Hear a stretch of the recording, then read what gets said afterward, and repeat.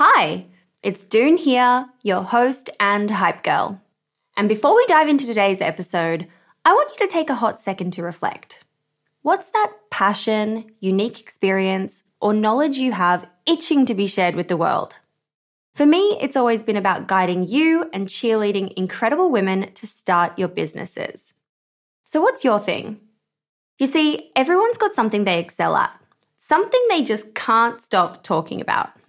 And it turns out that one of the best ways to monetize those passions is through sharing that thing with the world as a digital course product.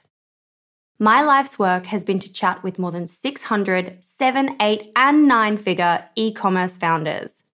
And it's through those conversations that have led me to creating a foolproof playbook and my go-to guide for early-stage founders in the form of my first ever digital program, E-commerce Fundamentals. But it wouldn't have been possible without Thinkific. The beauty of this platform lies in its simplicity. Cute templates and a super easy to use editor. No coding headaches, no tech-induced stress, just pure focus on what matters most, the content. So if you've ever been curious about building a course to teach your passion, this is the way to do it. The genuine support from the Thinkific team turns it from this lonely, confusing headache into the most fulfilling and easy project. Go to the link in my show notes to get a free trial on me. This is Leila Hormozi for Female Startup Club.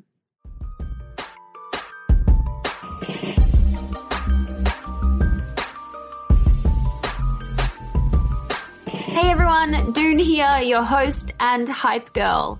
In today's episode, we're learning from Leila Hormozi. Her businesses have collectively done $100 million in revenue, all before turning 28. We're talking about her story to get to this point, the magic to scaling these businesses, and some really key tactical advice for founders. Leila is an American entrepreneur, investor, speaker, and consultant. She is the co-CEO of Gym Launch, Prestige Labs, Allen, and Acquisition.com. Leila met her now husband Alex in 2016 when both were head down working to build their own businesses. They quickly realized that they were not just great partners in their personal lives, but also in business. Leila has become known for her skills in leadership and management and is frequently called upon by other business owners for her wisdom. If you love this episode and you get something out of it, please do shout about it from the rooftops. I really love it when you do that. And feel free to slide into my Instagram DMs anytime to chat. I always love to meet you and know what you're up to. This is Leila Hormozi for Female Startup Club.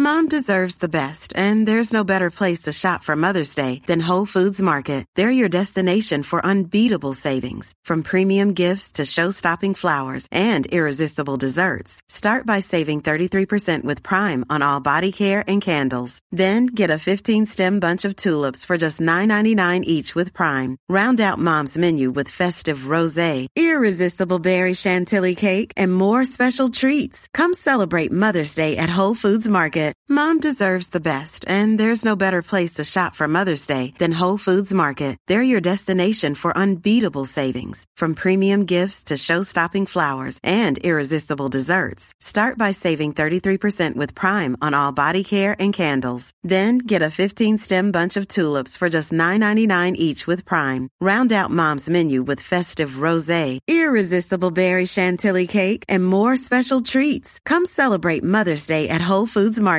I'm Sandra, and I'm just the professional your small business was looking for. But you didn't hire me because you didn't use LinkedIn Jobs. LinkedIn has professionals you can't find anywhere else, including those who aren't actively looking for a new job, but might be open to the perfect role, like me. In a given month, over 70% of LinkedIn users don't visit other leading job sites. So if you're not looking on LinkedIn, you'll miss out on great candidates, like Sandra. Start hiring professionals like a professional. Post your free job on linkedin.com/people today. Hey, it's Ryan Reynolds, and I'm here with Keith, co-star of my upcoming film, If, only in theaters May 17th. Do you want to tell people the big news? All right, I'll do it. Sign up now and you'll get unlimited for $15 a month and 6 months of Paramount Plus Essential Plan on us. MintMobile.com/switch. Upfront payment of $45 equivalent to $15 per month. Unlimited over 40 gigabytes per month. Face lower speeds. Videos at 480p. Active Mint customers by 531.24 get 6 months of Paramount Plus Essential Plan. Auto renews after 6 months. Offer ends May 31st, 2024. Separate Paramount Plus registration required. Terms and conditions apply if rated PG. This is Paige, the co-host of Giggly Squad, and I want to tell you about a company that I've been loving, Olive & June. Olive & June gives you everything that you need for a salon-quality manicure in one box. And if you break it down, it really comes out to $2 a manicure, which is absolutely insane. It's also so easy to get salon-worthy nails at home with Olive & June. The difference between how your nails used to look when you did them yourself and now with the Mani system is a complete game changer. The best thing about Olive & June, too, is it's a quick dry. Dries in about 1 minute, lasts for 5 days, and full coverage in up to 1 to 2 coats. Visit oliveandjune.com/perfectmani20 for 20% off your first system. That's oliveandjune.com/perfectmani20 for 20% off your first system. Leila, welcome to the Female Startup Club podcast. I'm excited to have you here. I'm excited to be on. I'm looking forward to it. I felt really honored when your PR team dropped into my inbox saying that they had this brilliant female founder, 9-figure business owner, ready to speak on the show. There's only a few women who have spoken on the show in that ballpark, so I'm excited to learn from you. Well, I hope I live up to the standard or the expectation. Pressure's on. No, I'm just kidding. We're going to have so much fun. I always love to start by getting the elevator pitch. And I know that you have a couple of businesses. You have a couple of businesses that are 9 figures. Is that 9 figures a year, by the way, or 9 figures? Like, how does that break down? Yeah. Right now, all of our businesses together do about 85 a year. And so the 100 million came when we crossed it. And then people kind of like extrapolate because we won the award for it. I think what a lot of people don't know is you win those awards for lifetime, right? And then, but now we do almost 100 million. So about 85. Hopefully next year it's 100. So I can just be like, there's no discrepancy. Holy shit. That's like a lot of money in a year. You're like really successful. That's cool. It's been crazy, honestly. And this all happened before 28, right? For you? Yeah. Holy moly. Mind is blown. Can you give us the elevator pitch on what these businesses are and who you are? You know, it's funny. It's like, I'm a 28-year-old girl from Portage, Michigan.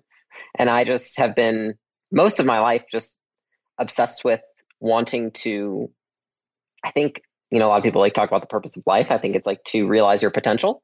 And so I think that business is a great way to express that. And so for me, it's how my expression of myself and a fast way to facilitate my own personal growth is always through business. And through a lot of other things too. I think relationships are obviously a huge one, but in business, it's primarily relationships. So I think it's the fastest way to do so. Our businesses kicked off with Gym Launch. Gym Launch was a service company that essentially was kind of like a non-franchise model for gyms.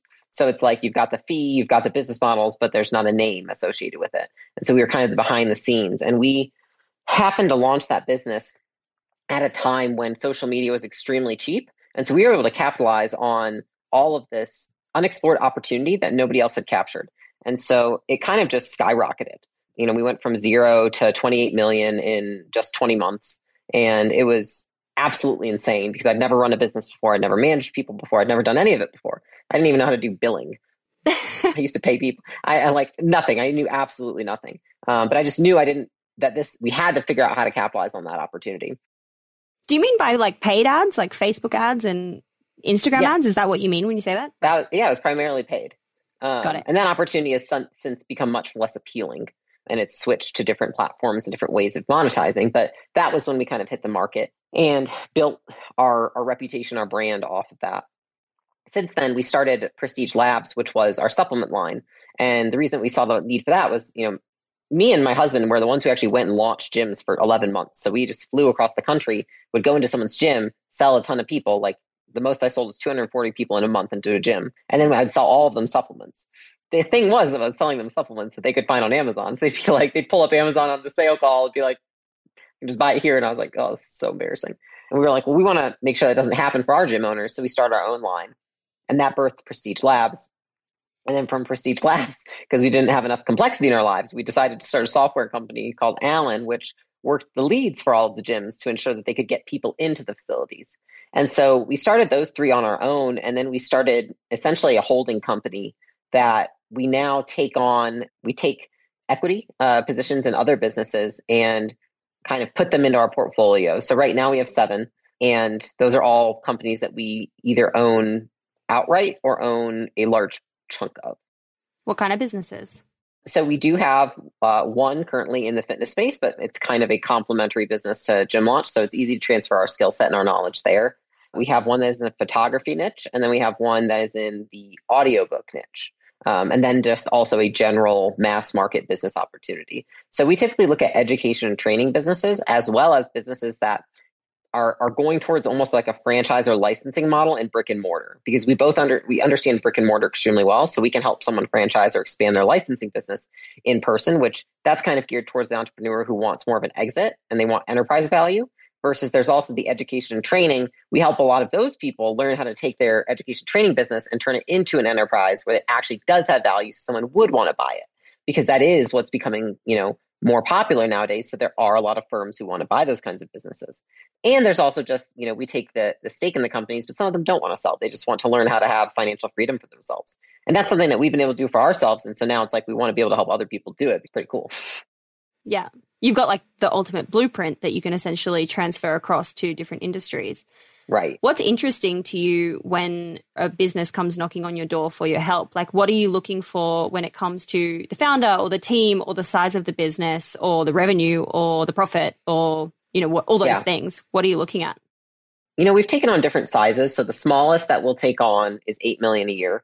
And the largest that we have right now is doing almost 50. And the revenue's important to have over a baseline, because let me put it to you like this. Like, I can come in and I can help someone build out all their initial systems, but I don't desire to do that. It's almost like creating something out of nothing takes a lot more time and energy rather than fixing the broken things that already exist. So a lot of times what I like to do is to come into a business, especially if it's, I like around 10 million, because I see all the things that are broken that are the reason they can't get to 30 or 50 million. And so that's where I feel like I get the most, that they get the most outsized returns from the relationship. And then in terms of a niche, we're typically looking at an unexplored opportunity. We know how to help someone. We see people who are, and it's all day, right? There's people that have these unexplored opportunities that nobody else is capitalizing on that we just know. We're like, it's the makings of what we had in our 3 companies, which is just like, it's going to boom and explode. And the thing is that most of the times that if they don't have someone helping them say like, here's how you catch all that attention, then they can't capitalize on it. It's the difference between why somebody, has a couple $1 million for your business and then a 50. It's just knowing how to capitalize on the opportunity that's at hand, and also understanding, is that truly a unique opportunity or is it an improvement opportunity, right? And so I think it's kind of the traditional red ocean, blue ocean type deal. And when you're saying that, is there like a clear example you can give us of like someone who was doing a few million and how they captured this opportunity that you speak of to get to, say, the 10 or the 50 or the 20 or whatever? Yeah. I don't want to expose our companies that we have stake in, but I can tell you the one I own outright, which is Gym Launch, right? When we came into that opportunity, we were like, nobody is teaching gyms how to run their own ads and capitalize on this. They're not teaching them how you can put $1 in and get $10 out right now. And instead, what they were trying to do is keep all their secrets to themselves. They were trying to do it for them. They were trying to teach them ways around it. But we all knew that we're in the inside circle what was really making the most money. And so we said, well, what if we empowered everybody and taught everybody ourselves? There's nobody doing that right now. And so we saw the opportunity. We said, we're going to go take it. And then the big piece, though, is that you can go fast enough to take it and not let everyone catch up with you. And I think that that's what a lot of people mistake, is that they go and they take the opportunity. They don't move fast. They don't build the team. They don't build the infrastructure, or they don't have the emotional capacity to deal with all the crap that comes along with it, that they can't grow so big so fast. There's a reason why most companies want conservative growth, is because it's much more sustainable. And in order to capitalize on an opportunity like the ones we're seeing now that the internet is a thing and businesses go up and down much faster, you have to be the structure has to be different. The infrastructure has to be different. How you do things is completely different than a traditional business. And I think a lot of people take traditional business infrastructure ideas and how they run things and how they do things from like what was taught, say, 5, 10, 15 years ago, and try to apply them to the age we have now. But it doesn't make any sense. We have the internet. It's completely different. And so, I think a lot of the businesses that thrive are the ones who kind of like break the rules of norm, if that makes sense. Mm-hmm. Yeah, totally.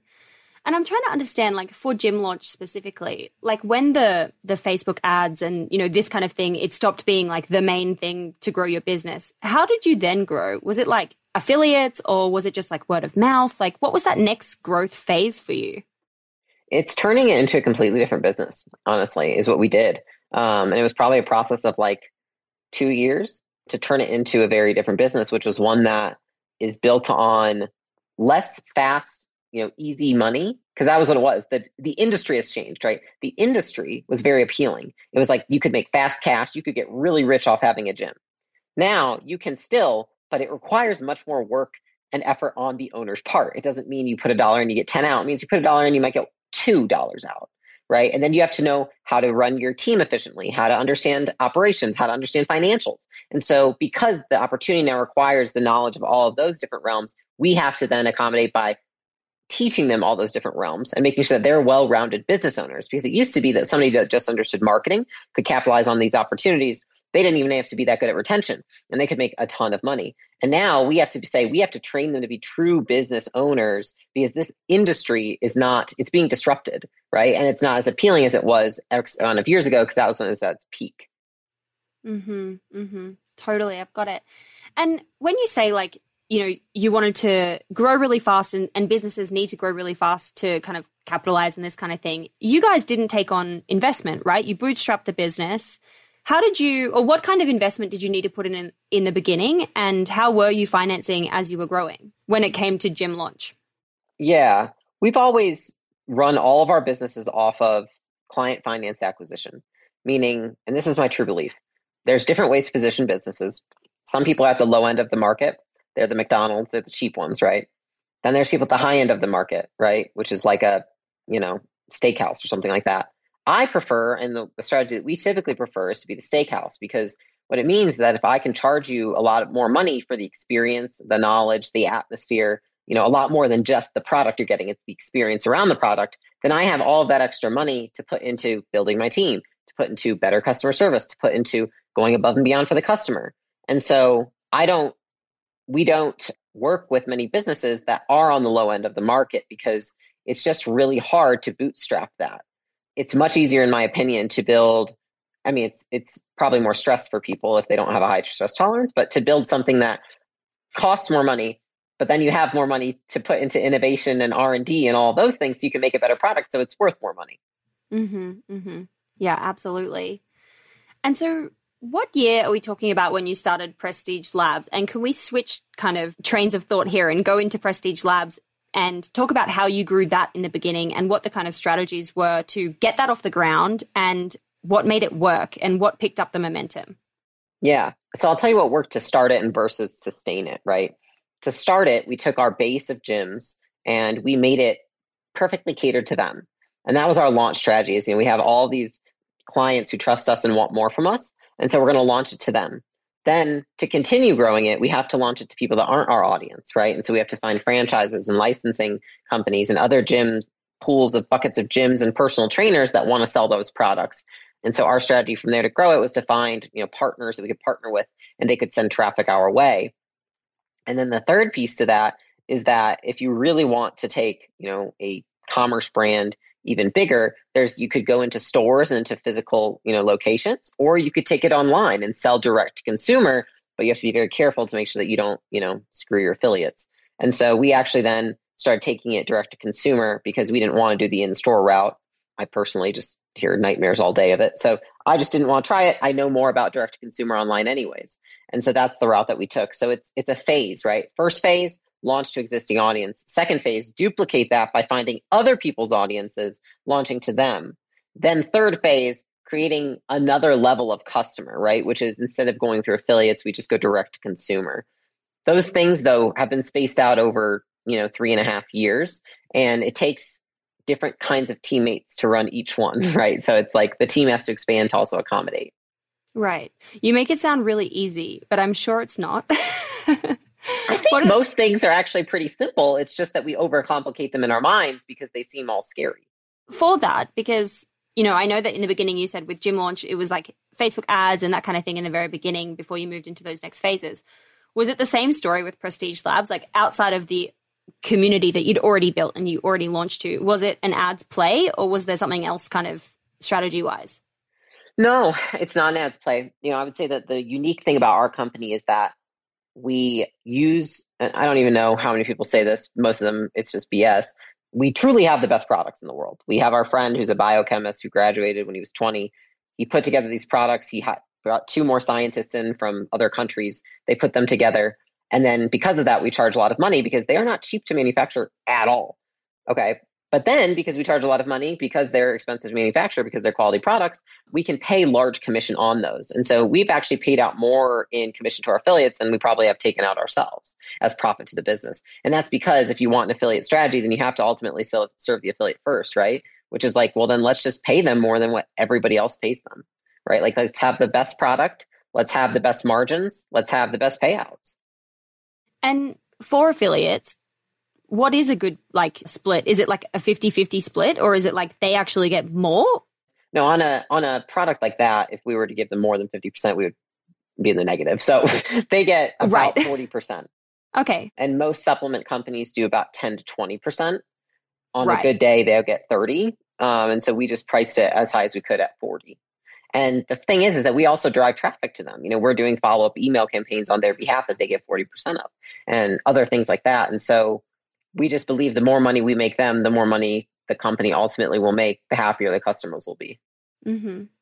And how many affiliates, and for anyone listening who's trying to build out an affiliate strategy, I'm just trying to understand the blueprint that is easy for someone, not easy, but someone else can replicate kind of thing.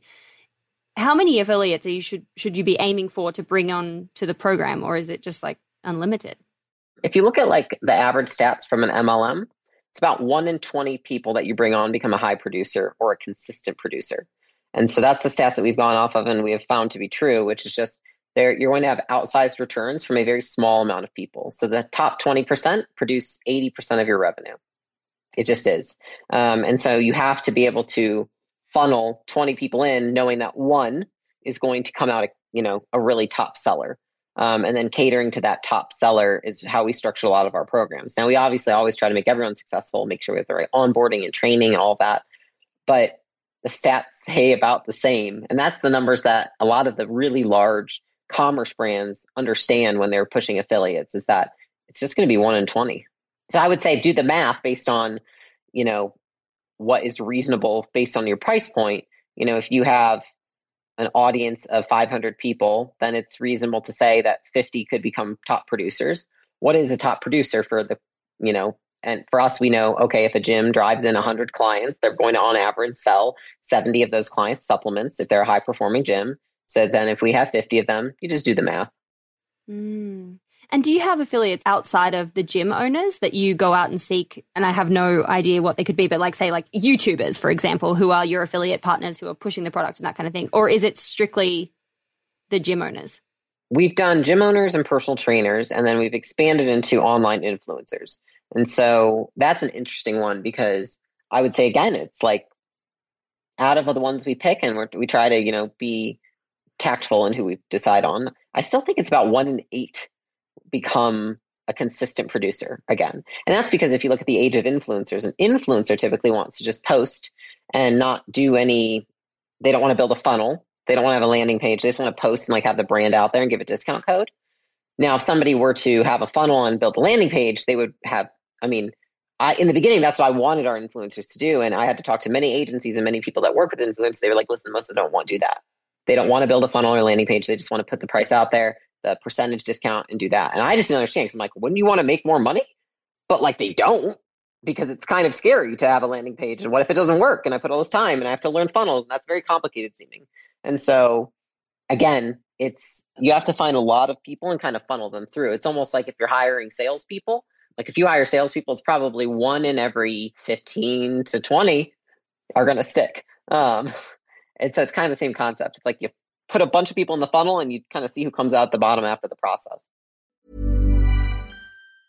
When you're ready to pop the question, the last thing you want to do is second guess the ring. At BlueNile.com, you can design a one-of-a-kind ring with the ease and convenience of shopping online. Choose your diamond and setting. When you find the one, you'll get it delivered right to your door. Go to BlueNile.com and use promo code LISTEN to get $50 off your purchase of $500 or more. That's code LISTEN at BlueNile.com for $50 off your purchase. BlueNile.com, code LISTEN. I'm Sandra, and I'm just the professional your small business was looking for. But you didn't hire me because you didn't use LinkedIn Jobs. LinkedIn has professionals you can't find anywhere else, including those who aren't actively looking for a new job, but might be open to the perfect role, like me.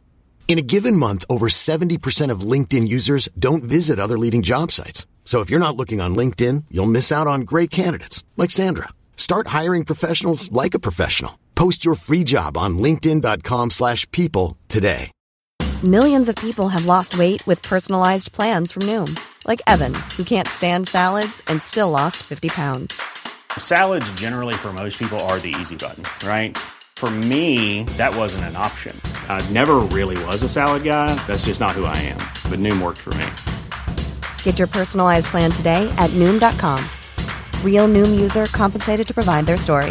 In 4 weeks, the typical Noom user can expect to lose 1 to 2 pounds per week. Individual results may vary. Hey, it's Ryan Reynolds, and I'm here with Keith, co-star of my upcoming film, If, only in theaters May 17th. Do you want to tell people the big news? All right, I'll do it. Sign up now and you'll get unlimited for $15 a month and 6 months of Paramount Plus Essential Plan on us. MintMobile.com/switch. Upfront payment of $45 equivalent to $15 per month. Unlimited over 40 gigabytes per month. Face lower speeds. Videos at 480p. Active Mint customers by 531.24 get 6 months of Paramount Plus Essential Plan. Auto renews after 6 months. Offer ends May 31st, 2024. Separate Paramount Plus registration required. Terms and conditions apply if rated PG. Since 2013, Bombas has donated over 100 million socks, underwear, and T-shirts to those facing homelessness.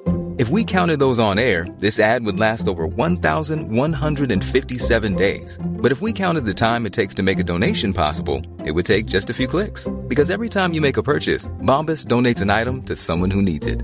Go to bombas.com/ACAST and use code ACAST for 20% off your first purchase. That's bombas.com/ACAST, code ACAST.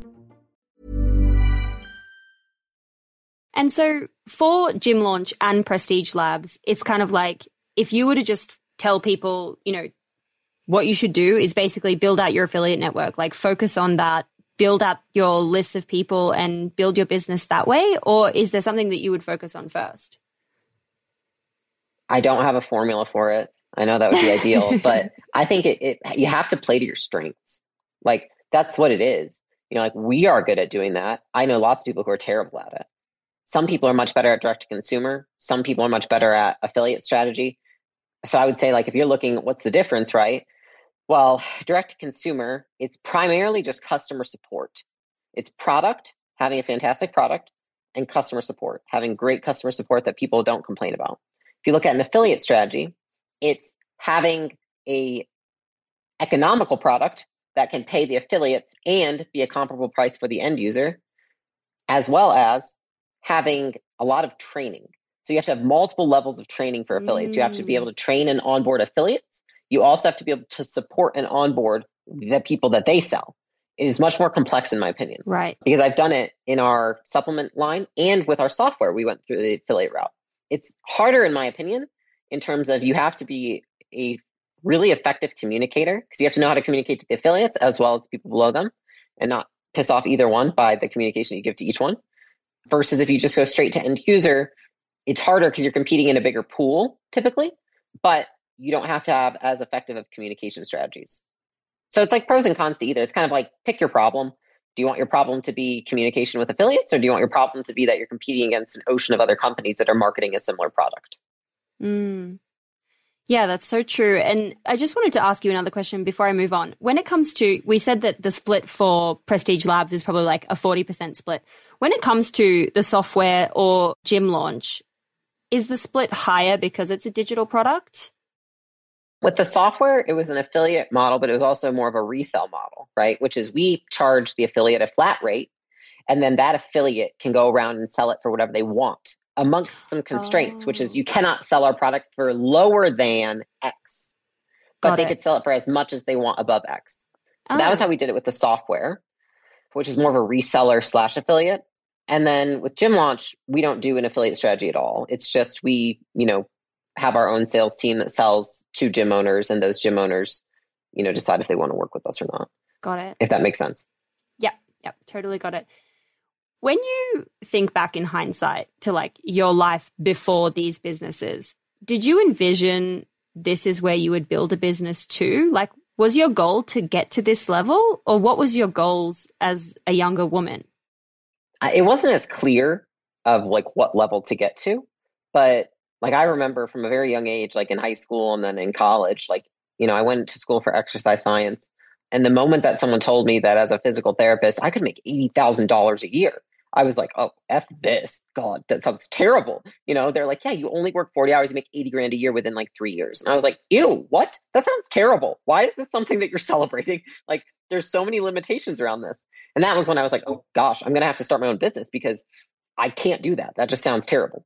And as soon as I kind of knew that, I was like, okay, well, I'm going to make my own route. I don't know what I'm going to do, but I moved out to California. I didn't know anybody. I didn't have a job. I didn't have much money. And I went to like every gym I could find and tried to get a job, and got into basically selling memberships, and then went from selling memberships to selling personal training, and then also doing personal training. And then I was like, I think I need to start a gym. That's the next level. And then I'll learn how to run a gym. And then from there, I can learn how to do a bigger company. And that was how my mind worked. And then when I met my now husband, I got to skip a lot of those steps because we just actually ended up starting Gym Launch. And I didn't predict it would happen as fast as it did, but I didn't have any limiting beliefs. Like I was like, I think if my belief has always just been, if one person in the world can achieve something, then there's absolutely no reason I cannot. We are literally made of the same material. Like that, why wouldn't I be able to be? I think the only reason that we're not, or that we would think anything else, is that we put these limitations on ourselves, and it's like gravity is a fact, right? Like gravity affects all of us. There's no arguing it.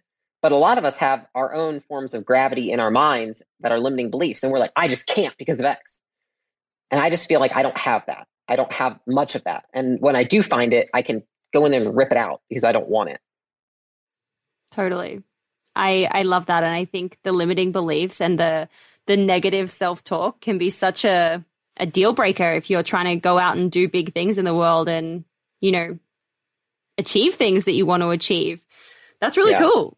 I love that for you. I want to talk a little bit about your team because I am always interested to know, like, who are the early hires? Like, who do you bring on in the beginning to help you grow these kind of businesses? My personal opinion, because I've tried different ways, because we've had a few times to try, is always hire for the what is taking the most time from you that costs the least amount of money. So when Gym Launch first started, what took the most time that cost the least amount of money to hire was customer support and tech support. The second was billing and finance. And so I didn't think to myself, what do I hate doing? That's not the question. It's the wrong way to look at it, right? It's what takes the most of my time that I can get with the biggest arbitrage, right?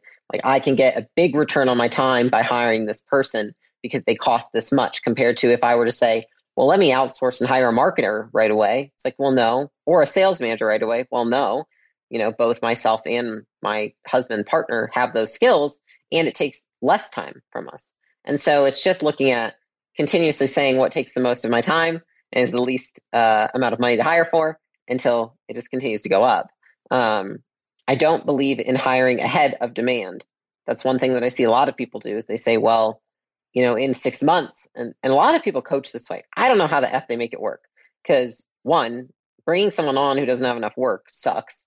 And two, a lot of people make this mistake. They think that they're going to have a big increase. They're projecting that they will, but you have no control over that. You only have control over the things you're doing, but you don't have control over the outcome. And so I think it's like this invincible mentality when people do that. They overhire. And I did that once, and I regret it very much so, because I had to lay off like half a team because we hired in anticipation of a launch we were going to do. And that launch didn't go nearly as well as we anticipated. And so what I've learned now is that it's much healthier for the team that you stretch people a little bit for a short amount of time to see if that hire is really an actual hire that you need. So I hope those two pieces make sense. That's interesting. Yeah. And I like the first point as well. I think is, for me, I always think about what can you delegate in terms of just those daily repetitive tasks that someone else could be doing that, like you say, it could be like a VA or could be an assistant or something like that. And I was listening to a show recently and this guy was talking about he's built a really successful business, and he was talking about for every 2 new hires that he brings into the company, they onboard one VA to manage, to assist those 2 people. And the VAs are tasked with just taking off all of the repetitive things that those 2 hires are doing, which are obviously kind of key hires, to make sure that they're not being stuck in those daily tasks and they're able to keep thinking big and keep doing the big moves in the business, which I thought was really interesting. And yeah, I thought that was cool. I hadn't heard that before. Wow, that's interesting. Where do I want to take this now? I wanted to know more about your team in terms of like, how big are you now? What's the company look like, or what do all the companies kind of look like today? And do you guys all work together in one office, or is it spread out? What's the setup? So we're completely remote. We've been remote since the beginning. As a leadership team, we get together once a quarter in person for, anywhere from 3 to 4 days. And so that facilitates a lot of the in-person interaction, but we don't have an office or a central location. I think that's kind of cool now, but back when we did it, people were like, why do you not have an office? You're crazy. You'd be so much more effective. And then COVID hit and everyone was like, I should not have an office. I'm so glad you're so lucky. And I was like, yeah, now I look smart. But we've done that since I can remember. We have people all over. We have people in Russia. We have people in India. We have people in, all sorts of countries, primarily US, I would say. But I would say maybe 25, 30% offshore in other countries. Amongst our companies, the ones that we own completely outright, we have about, I want to say it fluctuates because we have like a large sales team that hire a lot of people in a kind of funnel strategy. So it can fluctuate anywhere between, 70 and 85 full-time employees at any time. And then amongst the other companies that we have, stake in, probably another 85 to 90. Wow. And with the remote, like working, what's the impact of that if you were to sell one of these businesses and you have, people all over the world? Is that something you have to consider? Is that something people care about? It is. It's, it depends on what kind of business and why they're buying the business. So if somebody's buying your business because they consider it to be an asset sale, meaning you have, say, a product or a software that they find valuable, they might not want to buy the team. They might have their own team. In fact, a lot of people do, right? However, I do think this puts people at a disadvantage because the team has all the tribal knowledge, and they're usually, great. Like I think all our teams are great, for example. If that company is in person, what it might mean is that for those people in the sale to retain their job, they would have to move to that state and work that office to maintain their job. Because a lot of people expanding to basically reconfiguring your HR strategy to include people that are out of state for things like benefits and payroll is actually much more complex than it would seem. And so they have to say, hey, you guys have to fly in and live here now. And so that might say, if you're a virtual business and you want to sell it, it might be like, hey, now my team would have to go move to wherever they are and not be virtual. So it is a big culture shift. And I think that that's the reason a lot of acquisitions are bumpy, is because it's so much of a shift of how you work every day and the culture that you're working in. That's so interesting. I hadn't actually thought about that and like the HR side of things and what the regulations and I don't even know what the language is around it, but around that kind of part of the business. It's just a lot more like benefits, for example, if you've got them in one state, to have benefits that can work in all states, there's different regulations in every state. And so then it's much more complex. It costs a lot more money and it's more drag on the business. And so a lot of people don't like to do that. But I like the fact that we can. For me, it's like a competitive advantage that I can hire from literally anywhere. I would rather do that. Absolutely. Totally. I mean, I totally see that. That's so cool. I was reading in your husband's bio, Alex's bio, he's documenting your journey on his podcast from 100 million to $1 billion. Is the strategy for you guys to get there to sell your businesses or to continually acquire and add valuation that way? I don't think the strategy for most people to get there is to sell, or you could. So I guess it's like, how do you define $1 billion? Is it like $1 billion to the bank, or is it $1 billion in equity? It's typically people that are billionaires, equity, right? Or assets. So for us, if we look at it, we look at assets and equity. We don't look at cash in the bank, because I don't even know what you would do with $1 billion in cash in the bank. And so we look at like value of our portfolio. So like our portfolio company, which is acquisition.com, getting that to be $1 billion company it would have to acquire a certain amount of businesses that are doing a certain amount of money, and then it could become worth $1 billion. And if you look at most people that are worth anything, and there's lots of exceptions nowadays in terms of, I think that the easiest ways to do it are either through acquisitions, which is having a portfolio of companies or a hedge fund or a fund, through code, meaning technology. So it's almost infinite. You see that with like Facebook, Twitter, Instagram, all that, or through leveraged media. If you look at like Kim Kardashian or Kylie or any of them, right? Leveraged media. I think those are the three ways that are probably the easiest to get there. And we're not attached to the goal of $1 billion by any means. Like, I will not be upset. I'm very happy with my life and where, if we get to $500 million, or even if we just stayed here for forever, like I wouldn't be upset. But it would be really cool to show that it's possible to do it. Yeah, and we need more women billionaires, self-made billionaires. That's the coolest thing ever. If you become a billionaire, you've got to promise me you'll be the first billionaire on my show. You've got to promise me you'll come back. That's funny. I promise. By the way, acquisition.com, obviously really cool URL. How much does that cost? How much does a URL like acquisition.com cost? No pressure. It's like significant. It's probably like close to half. It's around the range of $500,000. Okay. And did it take you a while to get it? Like, was it was the person who owned it already happy to sell, or did it take a while? They were just a land grabber. So they just grabbed it at some point, and they knew it could sell in the future. It was either this or marketing.com, but we didn't feel like that made sense with what we wanted to do. I think Alex just liked that marketing.com was for sale and was like, well, marketing.com. I was like, well, that's not all we're doing. So acquisition.com is really cool. I love it. I like it too. What is your key piece of advice for women who are on that entrepreneurial journey but earlier on than you are? I would say a couple things. I would say one is, don't define yourself by labels. Don't get into the habit of doing that. I think I see a lot of women do that in many ways. It's like wife, girlfriend, woman entrepreneur. And like, there's nothing wrong with that. But if you constantly identify with a label, you inherently limit yourself. I would say it's like, yes, I'm a female entrepreneur, but I'm also just an entrepreneur. I'm also just a person, For sure. And so I think it's, especially early on, not identifying with labels and not limiting yourself based on those labels that you've decided to choose for any reason, one or the other. I think a lot of times we put them on ourselves early on, and especially with women, I think we have so many competing priorities. It's like, oh, well, I have to be this kind of wife or girlfriend. I have to be this kind of mom. I have to be this kind of daughter. And we are such people pleasers that I think that gets in the way of what you really want for yourself, right? I think a lot of times women outsource what they want to other people and expect others to give it to them. And if they provide for others, they will get it from others. And I think that women find the most satisfaction in life when they finally say, I outsource this to myself, and it is up to me to give myself all of these things. And I don't expect anything from anyone else for them to fill this need that I have, or this hole that I have, or to satisfy any of my desires in life. And I think that that's just human nature of women, is that we want to provide for others and then from that receive, say, love, recognition, etc. But if we're able to say, how about I just love and recognize myself and I don't expect anything of anyone else, I think you just become just fucking powerful. Agreed. Hard to do, though. Hard to change that shift, I think, for some people.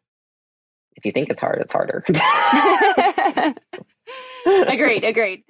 Any pitfalls that we can avoid as entrepreneurs early in the journey? Any pitfalls that you had that maybe you could save others from? Yeah, I think the biggest thing that I see with people that are just starting out is that everything is an immediate fire. And I acted this way too, which was anytime there's a problem, our expectations are so high of what business should be like, and all we see is all the like glory. I just tell people, my day is 50% shit, 50% awesome. I have a friend that says the same thing. It's like, it was 50% shit before and 50% awesome before. It's still 50% shit and 50% awesome. That's how our brains work. But what happens is that you have this like dream that once you have the right kind of business for you and your business is working well, that 50% of shit goes away. And the reality is it never does. But what we do is we spend all this time in the beginning trying to fix the 50% of the shit. And we waste so much of that time that we could have been focused on just growing as is and accepting that businesses have holes and problems.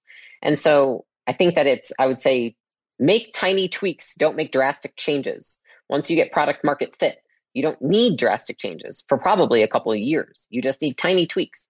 And I think a lot of us in the beginning are so emotionally reactive that we're like, oh, I need to change my whole product. Oh, I need to fire my whole team. Oh, I need to completely change my marketing strategy. I need a completely new funnel. I need new marketing. And it's like, in reality, it might be like, yeah, you probably should refresh that ad. Or like, you might need one more salesperson, or like, I think you just need to change the copy on the product, not the product. And we're so like in that reactive state when things are small and it's just gaining traction that we usually just want to 360 everything. Because what worked for us to start the business and gain the initial traction was to do this giant leap. And so then we assume we just need giant leaps. And it's like, you don't need giant leaps all the time.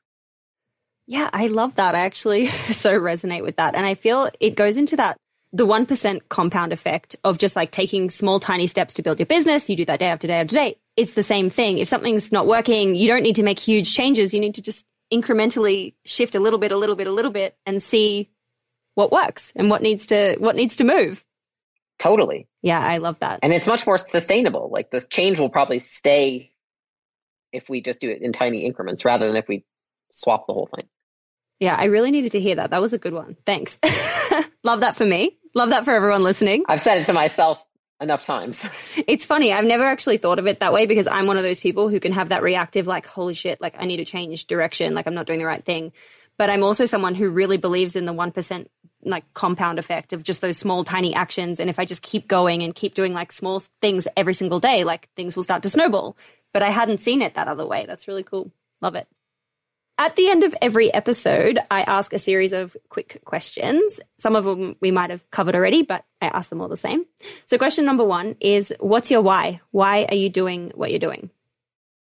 I believe that my purpose I've tied to why I am here on this earth is to just reach my potential, whether it be selfish or not. I think if I do that, I don't think it's bad for myself or for anyone else. I think if anything, it would probably be good. And so to see what I'm capable of doing, like what am I capable of becoming, is probably why I do anything. Yeah, that's so cool. I love that. Question number 2 is, what do you think has been the number 1 marketing moment that made any of your businesses pop? Gym launch was the free 6-week challenge that we offered. So my husband and I recorded each other on our iPhones doing cartwheels and backflips in front of gyms. And we said, come in for our free 6-week challenge. And it was humiliating, but it worked. And our gyms replicated that. And that's how they were able to get such a high return, is just these crazy outlandish ads that we made, sometimes dressing up like a dinosaur, sometimes doing like just ridiculous marketing, anything you can think of. And then I would say for our gym launch itself, I think before our first event, we were nervous, and Alex was in the bathroom and he's going to shave his beard. And then he leaves on a mustache, and it was this crazy big mustache. And he was like, do you think I should leave it? And I was like, it's pretty funny. And he was like, I feel like it would lighten my mood. Like, I'll just like remember not to take myself too seriously. And I was like, for sure. So he did that for our first event. And I noticed how many people wanted mustaches after. So then I went and bought like little stick-on mustaches for everyone. And we had our next event had about 750 gym owners, and every single person wore a little fake mustache. And then the stash became like a hallmark of all of our companies.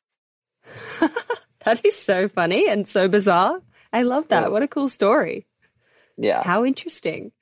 Question number 3, and I feel like you're going to have some really good ones in this one. Where do you hang out to get smarter? What are the resources that you're reading or subscribing to, or people that you're following?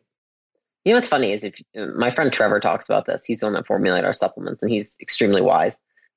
Go to the source is what he always says, right? Like, look at anything that you read now in terms of psychology, team building, etc., was most likely taught by somebody who was a philosopher tens of thousands of years ago, like, Seneca and Epictetus or whatever you say his name, and all of those guys.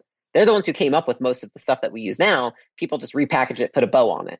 And so I think researching any of the old philosophy, it's like humans have been on this earth for a long time, and the problems that every single person listening to this has, everybody has had for thousands of years, and they have solved it. And so might as well go to the source. So I do that a lot, studying a lot of the older stuff. And then a second to that, I would say, a lot of the great leaders, like I would say Howard Schultz, he was the CEO of Starbucks, John Mackey, CEO of Whole Foods. I look to a lot of people who own really large businesses when I study, because like they've been my size and bigger. So why would I want to cap it? You know, I want to go to the very top and look at that and study and see what they're doing. I love that. That's cool. Thanks. Question number 4 is, how do you win the day? What are your AM or PM habits that keep you feeling successful and motivated and happy? I think one is always identifying if I have any sort of anxiousness or fear or anything. I write it down and then ask myself what I can do about it. What is within my control versus what is not within my control is just something I have to accept. And so then I always make sure I get that done through the day, right? Like I fit it in somewhere. It's usually just a conversation with somebody. That's typically where it'll manifest, or doing something I've been putting off. I usually do that the night before the day. And then in terms of my day, I walk a lot, and I always make sure I spend time with my husband and friends. Like I integrate everything into my day. So I like to, you know, I work for maybe 6 hours, and then I'll see friends and go on exercise or work out with a friend for an hour and a half, and then, you know, go to dinner with my husband. And so I think a lot of being able to stay in the game and be able to endure, it's not so much endurance, it's energy management and being able to I think it's very easy to build a business and be miserable. I think what is hard is to build a business and also maintain your life and be happy. It requires a lot more discipline, and it makes you a better entrepreneur. And it also means that you're probably going to have more durability than someone else because you're not miserable. So it's like misery is easy to start something, but it's not easy if you want to maintain the thing that you've started. And so I think that I observe and I say what brings me joy and happiness, and I try to put that into my days, as well as making sure that I'm doing work that I find meaningful, which doesn't mean I always like it, but I find it meaningful because it aligns with the values of how I want to live. Yeah, that's so true. I think if you're not like enjoying the journey, then you've kind of missed the point. Missed the point of life. Right. We have no control over the outcome, only the journey, that's the only piece. Totally. Question number 5, if you were given $1,000 of no strings attached money, where would you spend that in the business? I know that's not a lot of money for you. No. I would spend it on probably employee recognition. Great. Nice. Because I think that you could say customer recognition, but I think if you recognize your employees, they will recognize your customers. For sure. And last question number 6 is, how do you deal with failure? What's your mindset and approach when things do not go to plan? I think I probably expect failure more than success. And so my question to myself before I try anything is, if I try to do this and I fail, will it still have been worth it? So then if I fail, I'm still very happy I made the decision, if that makes sense. Love that. Yeah. So when I do fail, I'm like, well, I learned so much. I acquired so much knowledge. I have so much experience, or I grew as a person. I don't consider it a failure. You know, it's like the outcome. The failure is basically just the outcome did not meet my expectation. And most people are wildly off on their expectations because our brains don't know how to do that, right? We have so many distortions. And so most of the times we'll fail. And so it's just like, well, is it worth doing even if I fail? Then I wouldn't even consider it a failure. So true. But I think it's also like, it's okay to say, I'm disappointed, I'm sad. I don't get mad at myself for feeling bad. Like someone will be like, how are you feeling? I'm like, shitty. They're like, really? I'm like, well, I feel shitty. That doesn't mean I'm going to act shitty. And it also doesn't mean I didn't learn a ton. You know, I think it's like you can be disappointed in yourself and be sad you didn't get the outcome you wanted, and be happy you learned things and you're growing as a person. So I think it's like you have both 50% good and 50% bad in any situation. And it's being able to not get stuck on 150%. Because if you get stuck on the negative 50%, you become into the spiral where you think everything is bad. And if you get stuck on the positive 50%, you think you're invincible and nothing can touch you. So I think it's having like a healthy balance of the two. For sure. Thank you so much. I have absolutely loved this. This was so cool. And I'm excited to see all the stuff that comes under acquisition.com. I'm excited to see the growth of your businesses. I'm going to be cheering you on from the sidelines. So thank you so much for joining us. Thanks for having me. It was great. And you asked great questions, which is always enjoyable. Thank you. Hey, it's June here. Thanks for listening to this amazing episode of the Female Startup Club podcast. If you're a fan of the show and want even more of the good stuff, I'd recommend checking out femalestartupclub.com, where you can subscribe to our free newsletter. We send it out weekly, covering female founder business news, insights and learnings in D2C, and interesting business resources. And if you're a founder building an e-commerce brand, you can join our private network of entrepreneurs called Hype Club at femalestartupclub.com/Hype Club. We have guests from the show joining us for intimate Ask Me Anythings, expert workshops, and a group of totally amazing, like-minded women building the future of D2C brands. As always, please do subscribe, rate and review the show, and post your favorite episodes to Instagram stories. I am beyond grateful when you do that.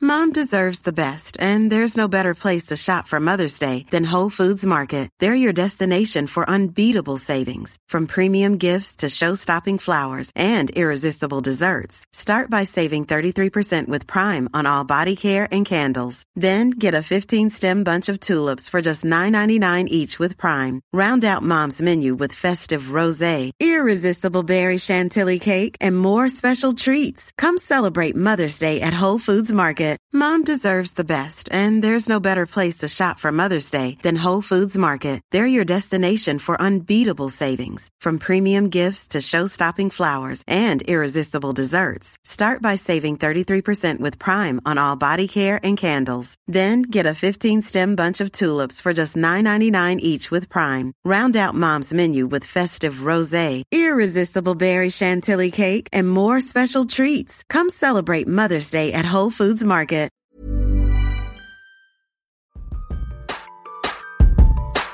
Hey, it's June here. Thanks for listening to this amazing episode of the Female Startup Club podcast. If you're a fan of the show and want even more of the good stuff, I'd recommend checking out femalestartupclub.com, where you can subscribe to our free newsletter. We send it out weekly, covering female founder business news, insights and learnings in D2C, and interesting business resources. And if you're a founder building an e-commerce brand, you can join our private network of entrepreneurs called Hype Club at femalestartupclub.com/Hype Club. We have guests from the show joining us for intimate Ask Me Anythings, expert workshops, and a group of totally amazing, like-minded women building the future of D2C brands. As always, please do subscribe, rate and review the show, and post your favorite episodes to Instagram stories. I am beyond grateful when you do that.